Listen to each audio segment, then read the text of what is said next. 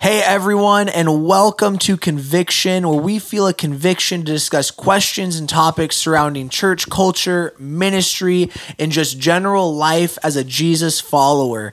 Today, we're going to be starting off our conversation with the simple question of what is the purpose of worship? My name's Caleb. My name's Parker. And we're just going to have a little bit of a conversation today. So, what is the purpose of worship? Parker, do you have some thoughts to kick us off? Sure. Going into this, I wrote some stuff down here. I would say I feel like we're beating a little bit of a dead horse here, but to me, there's two main purposes. One is to glorify our God, and the other is to, I feel like serve the congregation is not, that's the closest way I can think of to say it. I don't know if it's entirely accurate because on one hand, there's like a part of it that it's, at least from a worship ministry perspective, that you're serving the congregation. But the other part of it is that you're trying to create a space for them to comfortably step into worship and comfortably have time with God and meet with God and stuff like that. I would say that it is kind of cool. Worship is one of those things. One of the other pastors at our church says this pretty often to the worship team, where he talks about how worship is it's like really the only thing that we can give God that He hasn't already given us, and it's like one of the few things that we can bless God with that He hasn't given us in the first place. Yeah. And that it's going to be one of the few things that goes on for eternity.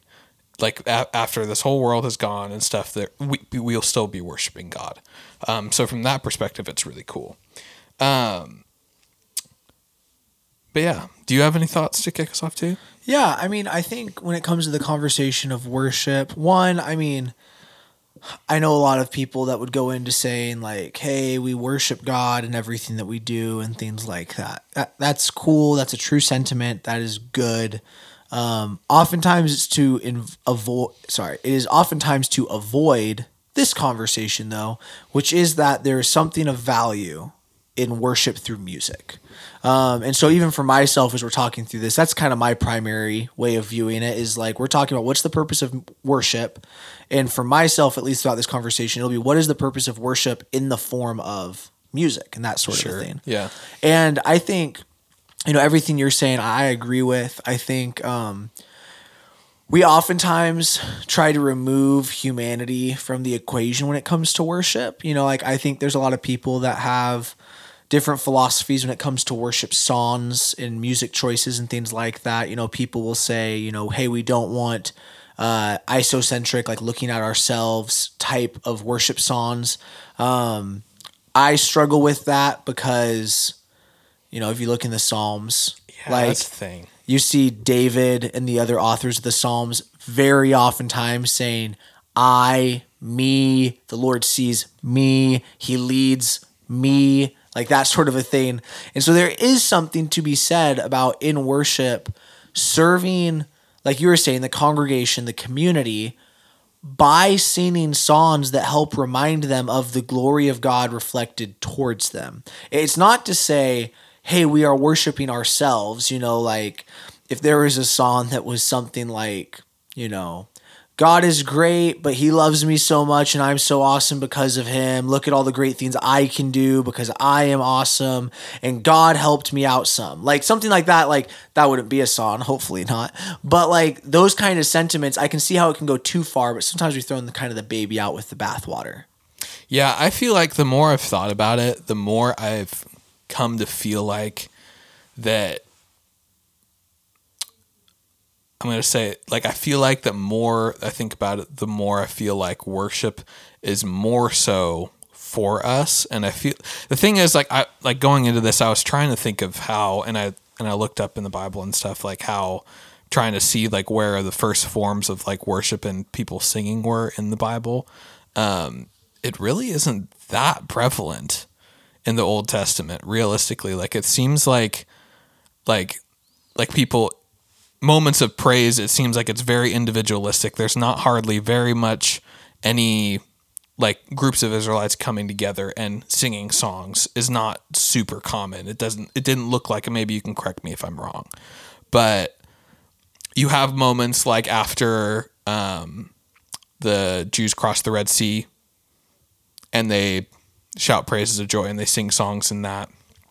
But like when we look at what church looks like today, where we regularly come together and we worship and sing songs, that doesn't seem like it's super prevalent until like when maybe the tabernacle was constructed / temple was constructed. I think maybe you should step in here and correct me if I'm wrong somewhere. I'm not an expert when it comes to the history of worship within like just Judeo-Christian practices. And so I think that for most people, the way that worship is handled is that it's one of those things that's assumed throughout the scriptures. Yeah. So it's one of those things that was so prevalent and obviously done that it then was not needing to be addressed in like a heavy-handed way. Like, this is a super silly example for this, but like you look at things like, you look at something like in the Old Testament, one of the, do not commit adultery. The Bible's not constantly looking and saying, hey guys, actually it's really then just looking and saying this person committed adultery and we all know that was wrong. Like that sort of a thing is like what it's more so going down. And I think in some ways when it comes to worship, there's an assumption of it. Like I've looked at Acts chapter 2, 42 to 47 is one of my most like core chunks of scripture within the Bible, talking about what the early church initially looked like after Peter's moment of preaching and them coming together and seeing the 3,000 saved. And then it says they formed this community, and here's what the community looked like. It doesn't say in there that they worshiped. So there could be some people that would look and say, well, it does not say they are worshiping. So is worship through music necessary? And to that, I would say it's assumed. It is assumed that there was an amount of spiritual practice through worship. You look in Jesus, it's a very simple thing where he ends up looking and says, hey, if you do not cry out, the rocks will. Right. Like these sort of statements. And so although it is not prevalent in terms of directive, like in terms of like prose and that sort of a thing, it is prevalent in terms of just spiritual practice, like historically, if that makes sense. Yeah, no, historically it makes it just became really apparent to me that it doesn't seem like the act of getting together and singing songs, especially musically, is not really an ordained thing. It's not really like a commanded thing. Like it's commanded that we should glorify God and that we should worship God. And there's lots of moments of, of people glorifying God through song, like the Psalms. Like I looked up like trying to find references for like moments where worship and like I searched a bunch of different things where it was mentioned, and like 90% of them was Psalms. Yeah. And like, which makes sense, but like, I don't know. It's just interesting to me. I've never really thought about it, that it's not really an ordained thing. And then I started to question, like, I don't know. It's just like, I think about like, why does God need us to worship him? Does he even need us to worship? I don't think he necessarily does. But what about it? Like, what about him and his character wants us to? Because I do understand that realistically, like that the purpose of creation is to glorify God and is to lift him up. And that's where that verse you were mentioning earlier about the rocks crying out, that's where that comes from. And so I understand that our ultimate somewhat purpose is, as a creation as a whole, is to glorify God. And doing that through song is one of the ways that we do that. But I mean, there's that side, and there's also the relational side that he wants to have a relationship with us too. Totally. But yeah, I think when it comes to us and all of creation, and specifically for us as, God's chosen piece of creation that he made in his image, this like idea of Imago Dei, like that he looked at us and he said, hey, these Homo sapiens, these, people I'm going to have them be in my image, this kind of an ideal. Gives us a special mandate within all of creation in the aspect that like we now, it's a weird way to word it, but it's a biblical way to word it. Like, we nurture, care for, and rule over the creation that is this universe. We steward it. Yes. Like we have an amount of dominion over it and that sort of a thing. And obviously that can be abused. But also that can be done for God's glory and that sort of a thing. Now, with that, when it comes to, does God need our worship? Well, God doesn't need the there's kind of a dual aspect to it. God does not need our worship to be God. So just because something is not being acknowledged or worshiped does not mean that it is not of the stature that it is in. But there also is a reality that things like this is a very silly example. So some people would say, oh, this doesn't even do justice to it. And that's fine. But like, why do we give an award to someone who has won something? You go to the Olympics and somebody goes out there and they win. And they get a gold medal. And you look and you're like, why did they get the gold medal? We want to acknowledge the greatness of accomplishment that has taken place here. What happens after they receive the gold medal? Their national anthem plays. And there's this moment of just like, we're acknowledging, look at you, you won, this is great, and all of these things. Even, let's say somebody goes, and they build a house. They build a super amazing home and they bring their friends and their family over. They bring people from the community over and they say, come look at this home that we've built together, right? And you walk through it. The weirdest thing in the world would be if no one looked and said, this is so amazing. You did a great job. Like, what a cool house. Not because the person built it to get the praise, but they did something praiseworthy. So it is right of the people viewing it to kind of give that expression to it, right? And so in the same way, in our relationship to God, he does not need it, but he deserves it. And as an act of submission, honestly, in many ways, it's important that we remember our place. Yeah. Like the act of worship, and even like an act of like gratitude to somebody, you might have it where, let's say somebody lends you money. Like, again, this is kind of a silly example, but let's say somebody lends you $10,000 and you really needed that $10,000 to pay off medical bills and so that you would be able to stay up on rent and things like that. It would be very odd. One, if that person holds it over your head, that would be weird. But it would also be equally weird if you just said, cool, grab it, leave, and go. Now, the amazingness of God is oftentimes he's okay with that response. He doesn't like smite us because oftentimes we do look at God and say, thanks for the check, gotta go, that kind of a thing. But what more so is actually good is looking and saying to people, hey, let's say it's a grandparent. Hey, my grandma, she's so generous. Can I just tell you, she helped us get out of a really tough time. And like you're helping give praise to them because they did something worthy of that praise. And not for them to then be arrogant, but for them to have like kind of the due respect of like, look at the character of this person. And so I think in some ways, what is the purpose of worship? It's to show God the glory he deserves because he's glorified. It's reactive. It's reactive, but it's also expressive to those around us to look and say, why would you sing these songs? Why would you praise this God? Like the idea that churches gather, and actually like this could be a whole other conversation one day of like, what's a good amount of worship? A majority of churches in America, for our context, gather and they worship for at least 15 to 25, for some longer, minutes on a Sunday morning, and somebody looking and saying, man, why do you guys do that? That's weird, actually. It's kind of an odd expression. Why are you doing it? Hey, well, we believe that God's worthy. Listen to the words in this song. And then that person can look and they say, whoa, you really believe that about this God? And it's funny because we do the same thing for people. We do this for people. We end up having it.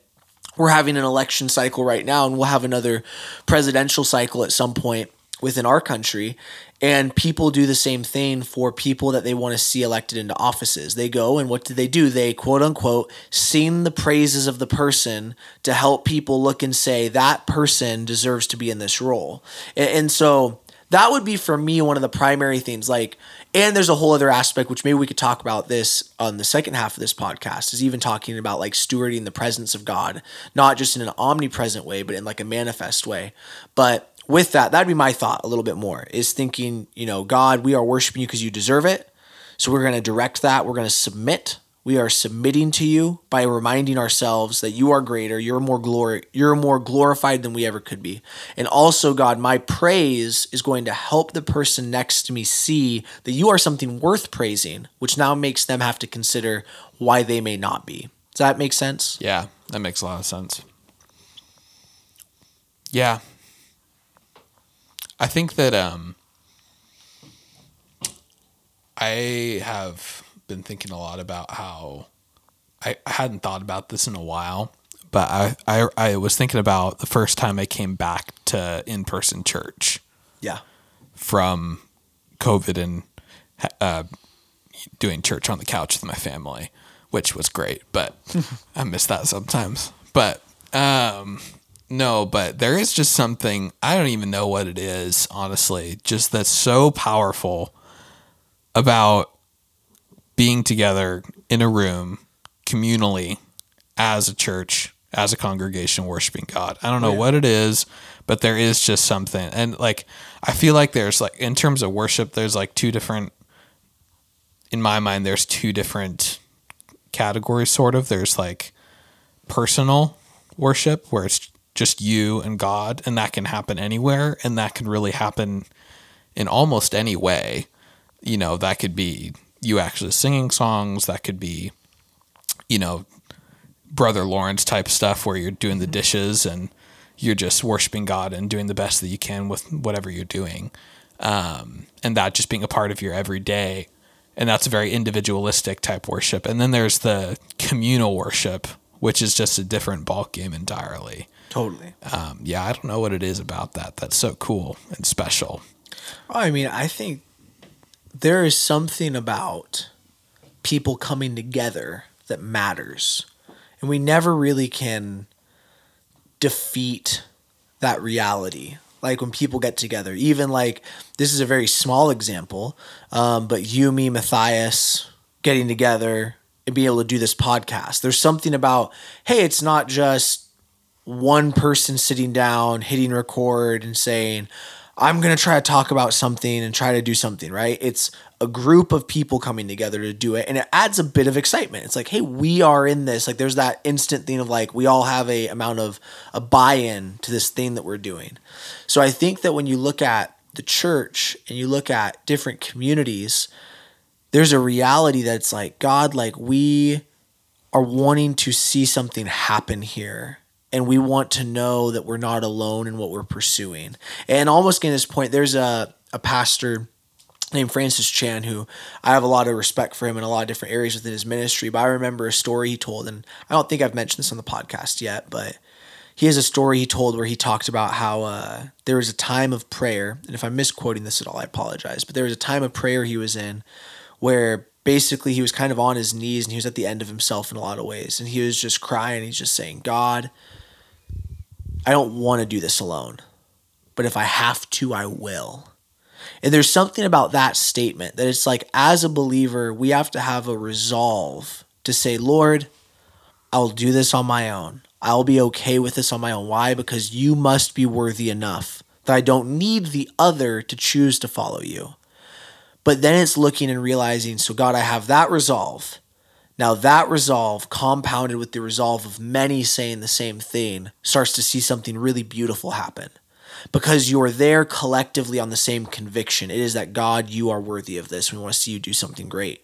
And I'm not going to walk away just because the person next to me may walk away. But when everyone says that, everyone stays. And you start to see things happen. Even within our communities and churches. And, I got friends within ministry circles who try to, kind of talk where they're like, hey, it's not about numbers. It's not about this, which is totally true. It is true that success as a church, as ministries, is not based upon can you get to 1,000, 2,000, 3,000 people, that sort of a thing.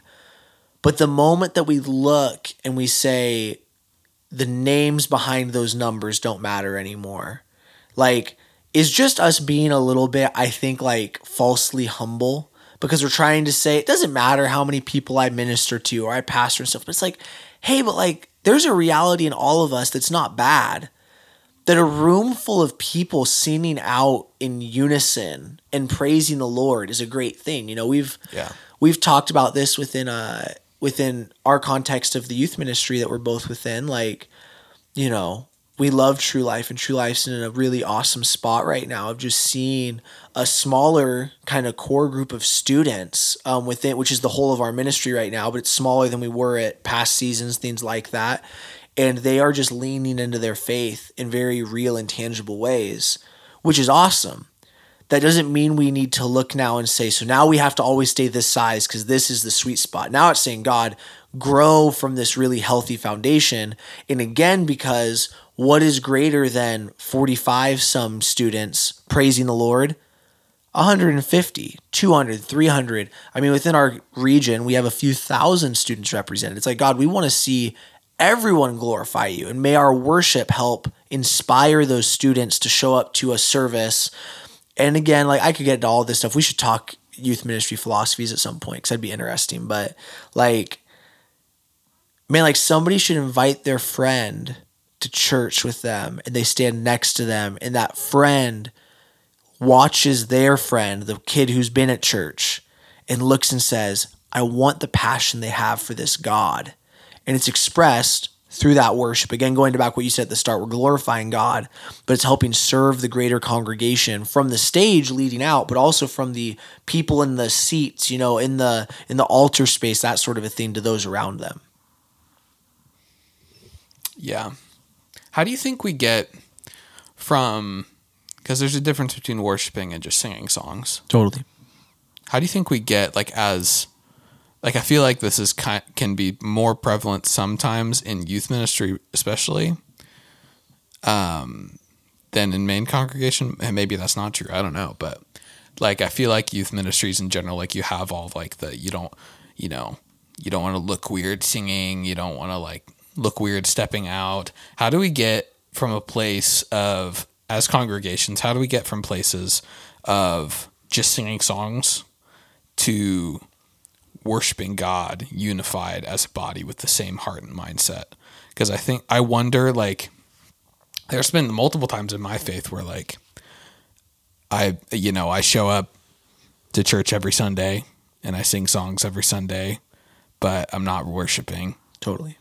And I wonder like in terms of thinking as not necessarily that like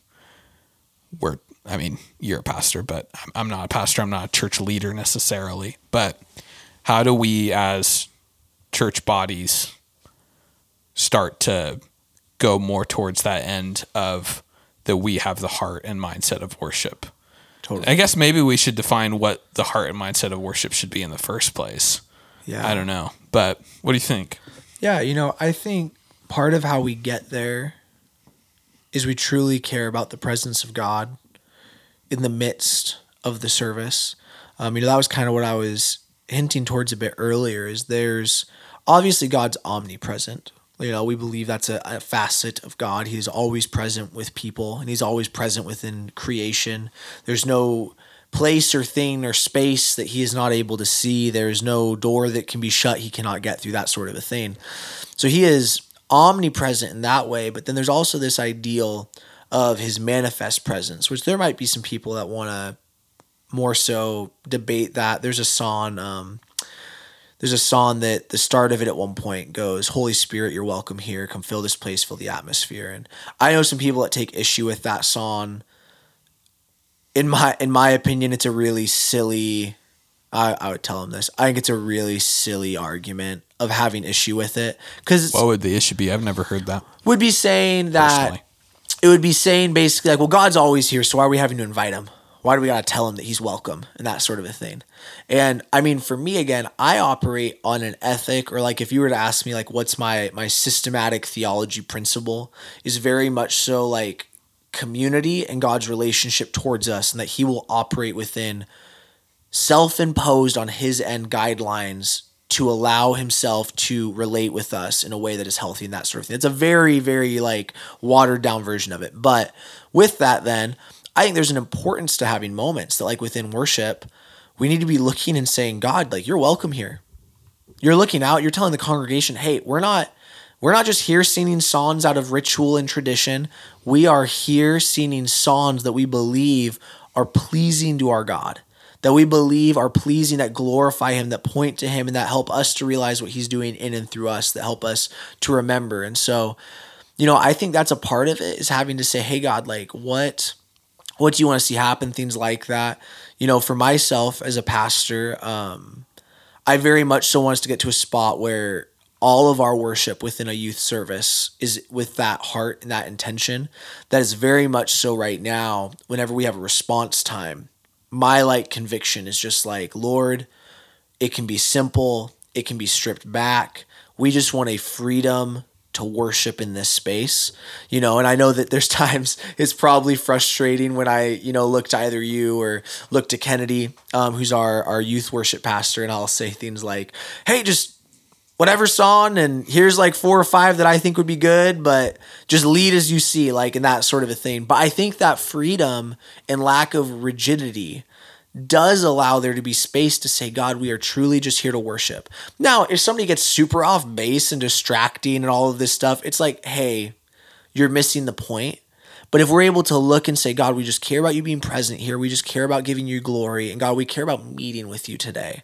There's a lot of Sundays and a lot of Wednesdays where it's just going through the motions for a lot of churches, which sometimes, like, yes, we don't want to go through the motions. There's, for some people, a reality. They're on the edge of like their last thread, and they're just having to go through the motions to try to make it. So I'm not trying to criticize. And there's people that are like, look, dude, I'm just showing up to church, and that took everything in me to show up. I might not be lifting my arms and stuff, but at least I'm here and not just at home. Like, yeah, that's totally true. But as a whole, to see that kind of movement take place, I do think it takes a freedom within worship, a freedom within your worship leaders, within your team, and also then for your congregation, as they see that modeled, it helps them to step into a freedom. I know pastors who will preach, youth pastors that will preach messages, and they're then just like, nobody received anything. And I'm like, dude, you didn't give them anything to receive. You might have given them biblical truth, but you weren't showing them there was a reason to receive what you were talking about. You weren't helping them to see that you cared about what you were talking about.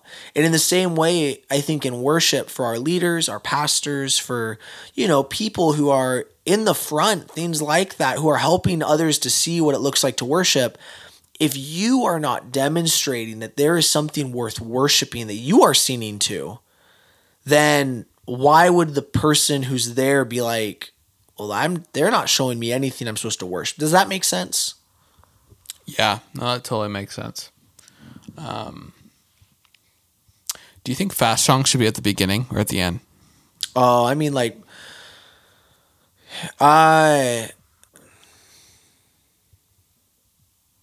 only reason I ask, yeah, it's because I feel like when they're at the beginning, and I mean, there's a lot of different reasons you'd want to have a more welcoming song at the beginning, but like, it doesn't seem to me that those beginning songs, like, let's take This Is Living by Hillsong Young and Free.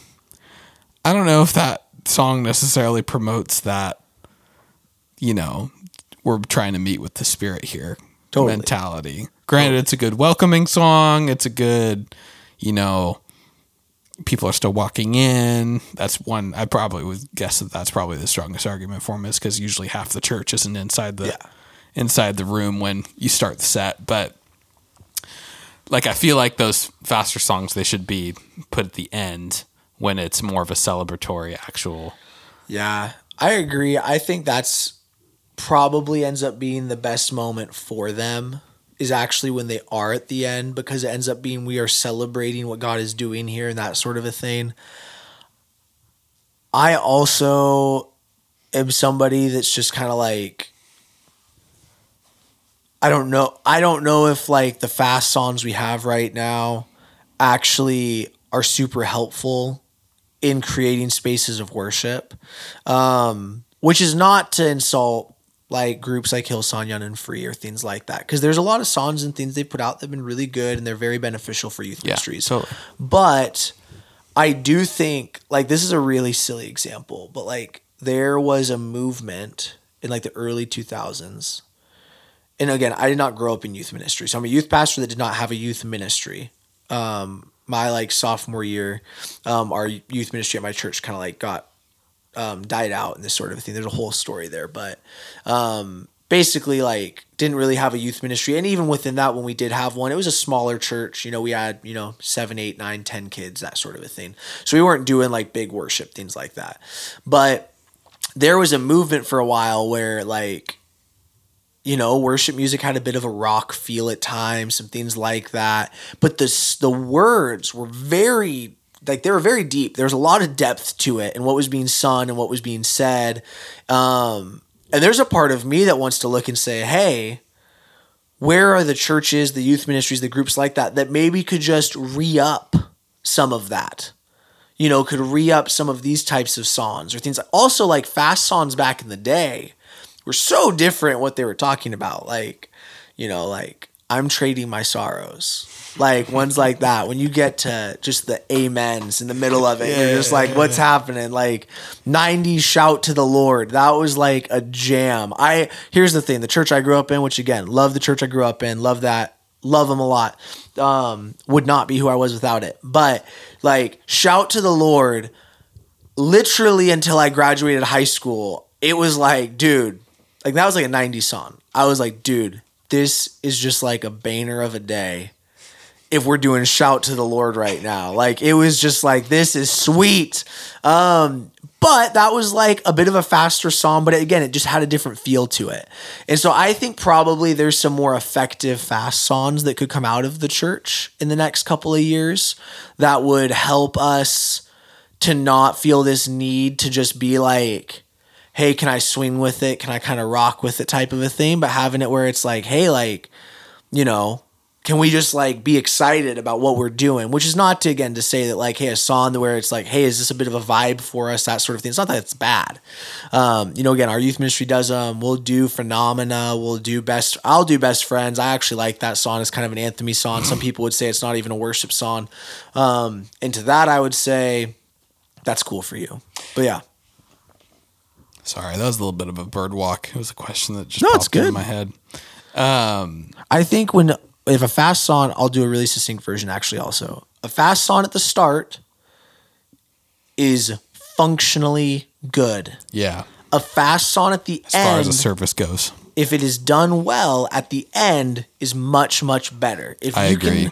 If you can have a ministry culture of show up and you're in the presence and you are leaning it to many intentional moments, and then at the end it's saying we are celebrating what God has done, let's leave excited, that's sweet. Totally. I had a question, I forget what it was. So I mean, like, while you kind of think of that question, one other thought I would kind of throw out there is when it comes to worship, I think there's a lot of times that we end up using worship as such a blanket statement. And this is leaning into, what is the purpose of worship? I actually also will say this. I think worship at times should make us as humans uncomfortable. How so? What do you mean? So like, I know a lot of people, like there's men I know predominantly. There's also women, but I know a lot of different men who will like, there's kind of like, I can't sing. I'm not really a singer. And it's like, hey, that's cool. Straight up, don't care. You should worship. Yeah. You should sing out. Because guess what? God does not care. Like, people will make jokes. I'm tone deaf. Like, I can't sing really. I know that sometimes you argue that maybe I could figure it out. But I'm not going to. I don't believe in tone deafness. But if you hear me, I'll pray for your ears to be healed because they might bleed. I have. Yeah, it's true. But no, so there's just times that like I'll see people where they say like, "Hey, like I'm just not a singer. That's not my thing." Da da da da. Oh, I'm not emotional. Like I've heard that one before. I'm not emotional. Yeah, where it's like I don't express my faith through emotion to God, which is not them. Usually, it's not out of criticism to the person who maybe is more expressive, but it's like so because of that, maybe I don't. And dude, there are so many times that I just want to look and I just want to be like, lift your arms. Why? It's an act of surrender. It's not an act of emotion. Right. It is an act of surrender.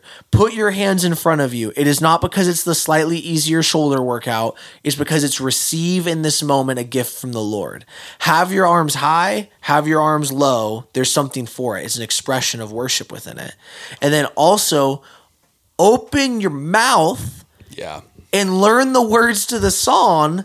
And if you don't know the words, they're on the screen. And guess what? I've had so many times that I have sang a song. And you know how many times I've cared? 0. Because it's just about, hey God, I'm just wanting to worship you right now. Yeah. And there's a reality that also like we can't look at worship and say like, well, I worship, so I don't read my Bible. Like worship is my form of like spiritual practice. Like I had to check 2 boxes off on the day. I either read my Bible and prayed, or I worshiped and prayed, or that sort of a thing. And it's just like there should be an amount of uncomfortability because, again, when you're looking and worshiping something, you are legitimately saying, I am the lesser thing here. And that act of submission is so beneficial, especially to start your week or especially in the middle of your week or that sort of a thing. Totally. When you say pursue, like there should be a certain level of uncomfortability. I entirely get what you're saying in terms of especially dudes and people who aren't as great of singers, especially. But what about people who are good singers? Like I understand what you're kind of saying in terms of like you should be willing to push through uncomfortability. Are you saying that we should be pursuing it? Yeah. Why? Because we should never be at a spot where we say, man, look at my faith. It's so easy. I've got this in terms of the in and out, week in, week out type worship, though, is that necessary? In terms of growing in your faith, I get that, and growing your relationship with God, I understand that. But in terms of week in, week out worshiping God, should it be like that? I think so, because I think we've made following God really easy. How so? I mean, like, we're just like we, this is a whole longer conversation, but like within the church right now, we really just care about justification, which is when you accept Jesus, I'm a bad student right now because I'm going to forget one of the stages, but when you accept Jesus, so you go and like, let's say you're in an evangelical church and you have said the prayer, you have said, Jesus, come into my heart, forgive me my sins, I want to follow you forever, help lead me and guide me, and I want to follow you. And in that moment, all believers believe then that you are filled with the Spirit in some form, in some way. You are now walking with Christ, empowered by the Spirit in some way, in some fashion, and that sort of a thing. So in that moment, you are justified. The blood of Jesus has washed over you. You are justified. The next step is sanctification, which is this lifelong process of growing closer to Jesus, more like Jesus, and that sort of a thing. And then we will eventually at one point have glorification. So you die, glorification. I might be missing a step in here and I apologize again, but where you are then like with God, like that is like the final step. You are no longer a human. You have your resurrected self. And again, we could talk about like, you have like you die, you go to heaven, there's a resurrected body at some point, all this. We talked through all that stuff another time. We really care about justification though. We do not always care about sanctification because justification is, well, at least they're covered by the blood.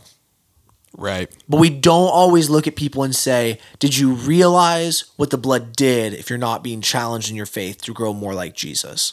So with that, then I would say for people, we should always be feeling a challenge to do more. And oftentimes we don't. We get very comfortable and we end up having moments that we look and we say like, hey, I'm good. I'm at church on Sundays and Wednesdays. I was at a thing the other week where we were talking about some different aspects of discipleship and things like that within the church. And they were asking, hey, how many times a week do you think is the ideal number of times that people would be within the church? And I'm opinionated, so I talked. And so I ended up saying, hey, I think we should shoot for 4. I think we shoot for 4 times a week that people are having a touch point with their church community. And they were well, why? And how would we actually make that work and functional and all of that stuff? I think in faith, we have to at some point, and I think we're going to get there. I think it's going to happen where we no longer can ask the question of, is it functional or convenient? It has to just be, does it matter? And is it essential? So like you look at the early church, what's the answer from scripture on how many times we should get together? Daily. Actually, well, like that's a very like evangelical. Why am I forgetting the word? Not Catholic. What's that word? Martin Luther, split between Catholic, Protestant. That's the word. It's a very Protestant type of a mindset, I feel like. Which one? The view of like us just checking in 2 times a week.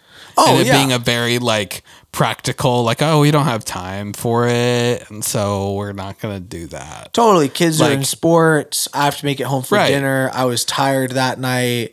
I had to pick up some, which again, like there's all this different stuff with it. But then that's where I think it comes down to like, so if we're not going to go to that extreme right now, we're not saying, hey, you have to gather in the church 4 times a week. Although I will say Sunday night services, I think should come back. That is my personal conviction and belief at some point. I think that'd be great.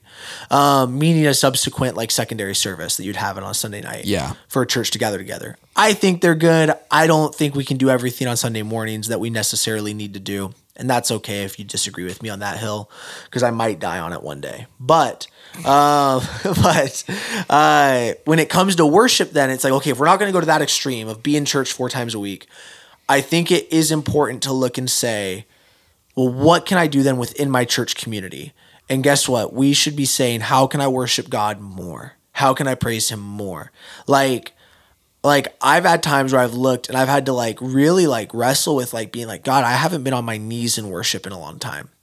Like, God, I've not had a moment of worship in a long time where I've felt the need to lay down before you. And again, people might look and they might say, that's weird. Like, that's just trying to force things. It's like, no, like I believe that God deserves greater and greater amounts of submission. And there might be a point, and not submission in a way that's dominance driven, but is submission in a way of me looking and saying, God, I have to recognize that without you, I am nothing. Like, God, without you, I am a piece of crud and I'm a terrible person probably. Right. And that's me more so just knowing myself. And a lot of people would say that's not how they would view themselves, but like, God, I need you and you have to be present and I have to be less. And so looking at that, I then think within worship, there's people who have looked and said, well, look, I've been in the worship services at least. At least I'm showing up to church. That's great. How long does at least count?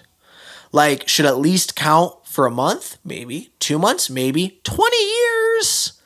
Like, you don't lift your hands once in worship. I just didn't feel like it today. It doesn't matter how you feel. What does God deserve today? And there might be times, like I've had times in a worship service where I've truly felt the Lord say to me in my spirit and just say like, Caleb, just rest. And I have just stood in that moment, and I've maybe been lightly singing, and I'm not necessarily like pressing in what a lot of people would say is maybe an emotional expression. But in that moment, it was the Lord saying, this is what I know you need, so just receive. And that was great.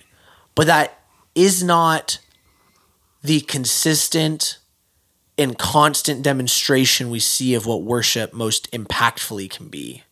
Like our most impactful view of worship is David being stripped down in the street, just dancing for the Lord. And it's like, why is he doing it? Because he does not care to be honored and respected as a king.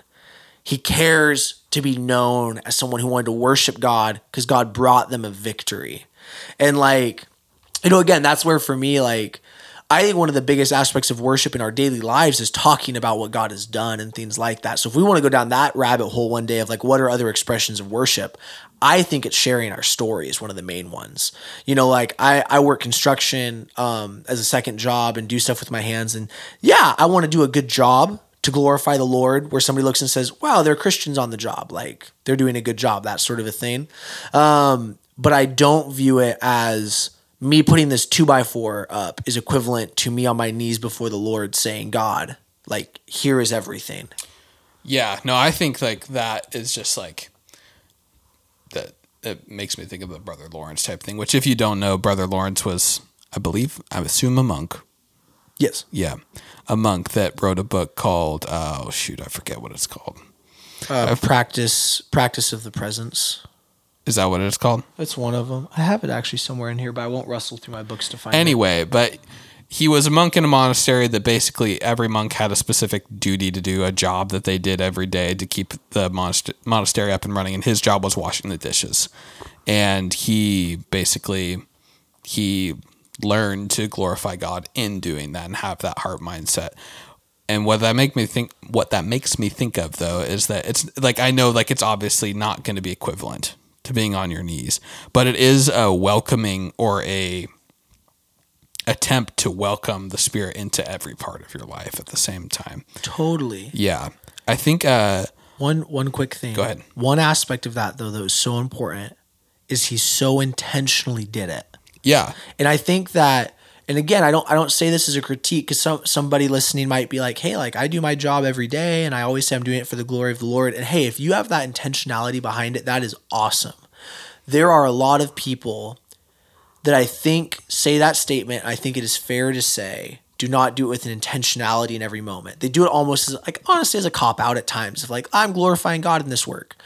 Dude, like Brother Lawrence, like what a freaking awesome guy who looks and says, I am the Lord of the pots and pans. He's like, my ministry is to glorify God and to be close to him in his presence. And God, I have domain over these pots and pans and I will rule them to cleanliness for your glory. And like, it's just one of those things where you look and you're like, that dude had a ferocity behind it, in the midst of also being a man who said like, God, I'm going to vow to worship you in this monastery, right? For my entire life. Going back to the, I don't even know what you call it, but I guess the heart behind worship. And I feel like there's different, it's difficult because I feel like worship is so individualistic in terms of like week in, week out, what it looks like for a person. Kind of what you were saying in terms of like some weeks you feel like you need to be on your knees and some weeks you feel God just rest now. Totally. There are different moments like that. Like there's times where I feel like, where I feel like I need to kneel, and it is a moment of, the closest phrase that I can think of is like I'm swearing fealty to God. And like I take a knee and I kneel down. There's that pose, and then there's also a pose of, I guess, more traditional kneeling, which is on both your knees and not prostrating yourself, but like laying down. Yeah, or just that's a very humble pose, I guess. There is something too about like physical actions you can take that can help lead your heart. That's another thing that we could talk about at some point, but I feel like that, I think one thing for me that I think about is that I have to realize that worship doesn't necessarily have to be, and maybe you disagree with this, but I feel like worship doesn't necessarily have to be a super emotional thing every single time. That being said, I think it does need to be a really intentional thing. Like it shouldn't, like, it's kind of goes back to, like you talk about like summer camps and coming off camp highs and stuff like that. And people kind of make fun of that and stuff like that. And we talk about how it's like, it's important that we need to realize that like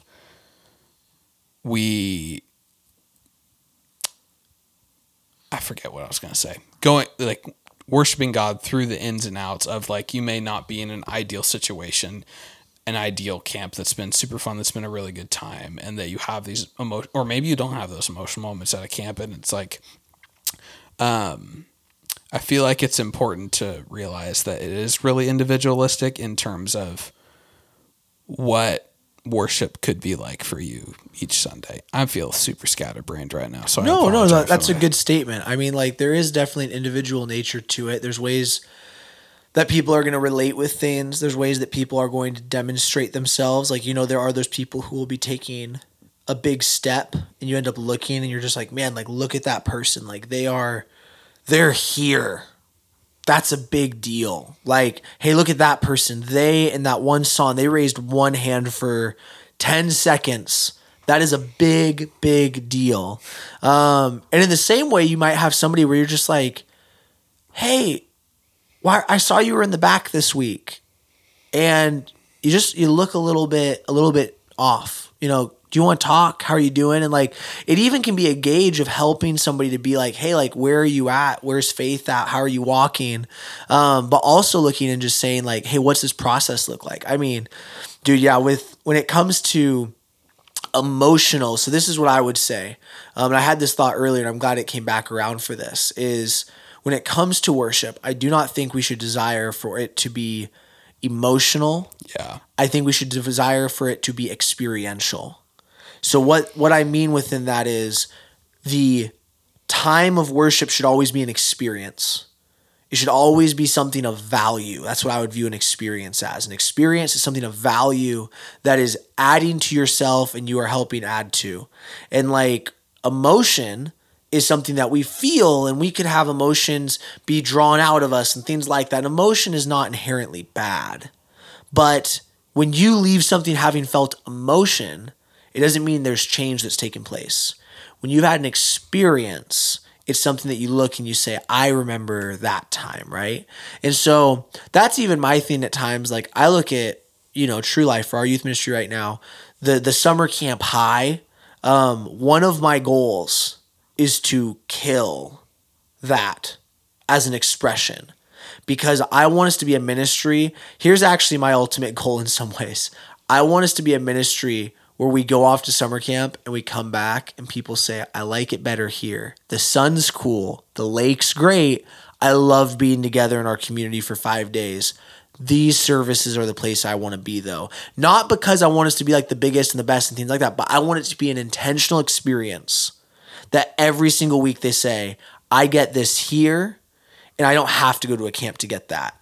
But that's what's going to allow them to have it where it's like, hey, you grew there. That's awesome. Keep growing here. That kind of a thing, if that makes sense. Yeah. How would we, I feel like we've kind of rabbit trailed a lot here, but I feel like how would we sum up, going back to the initial question of what should worship look like? What is the purpose of worship? How would we sum that up? It seems like we probably had the first, in terms of what it should look like. We have in terms of stages, we have it. First, we need to welcome God and we need to invite him and intentionally be seeking meeting with him to start off. And then, I don't know, what would the next part be? Yeah, I would say, what should it look like? Yeah, it should look like an invitation of the Spirit to be with us. It should look like a time of glory being given. It should be a time of remembrance for ourselves. It should be a time of also people to see there's something worth glorifying and that sort of a thing. So I think that brings us all the way back around. What is the purpose of worship? The purpose of worship, yes, is to glorify God. That is very much so true, because he is worthy of that praise. He deserves that. So we need to then give him what he is due and that sort of a thing. But in that, the worship, that time we're talking about within a service, so not doctrinally what does worship mean, but what does that worship time in that service mean? It also serves the purpose of serving your community and those who are joining your community to be reminded of who they are praising and worshiping, and to see there's someone worth praising and worshiping. Because as a church, if we are not, and I don't say inspiring to say, hey, we want to be like a big concert someone goes to and says that was really cool. But if we are not showing there was a conviction and a passion behind what we were doing, then it's probably a bit hollow. Yeah. And so, yeah, I think maybe that's a pretty good landing spot for us today.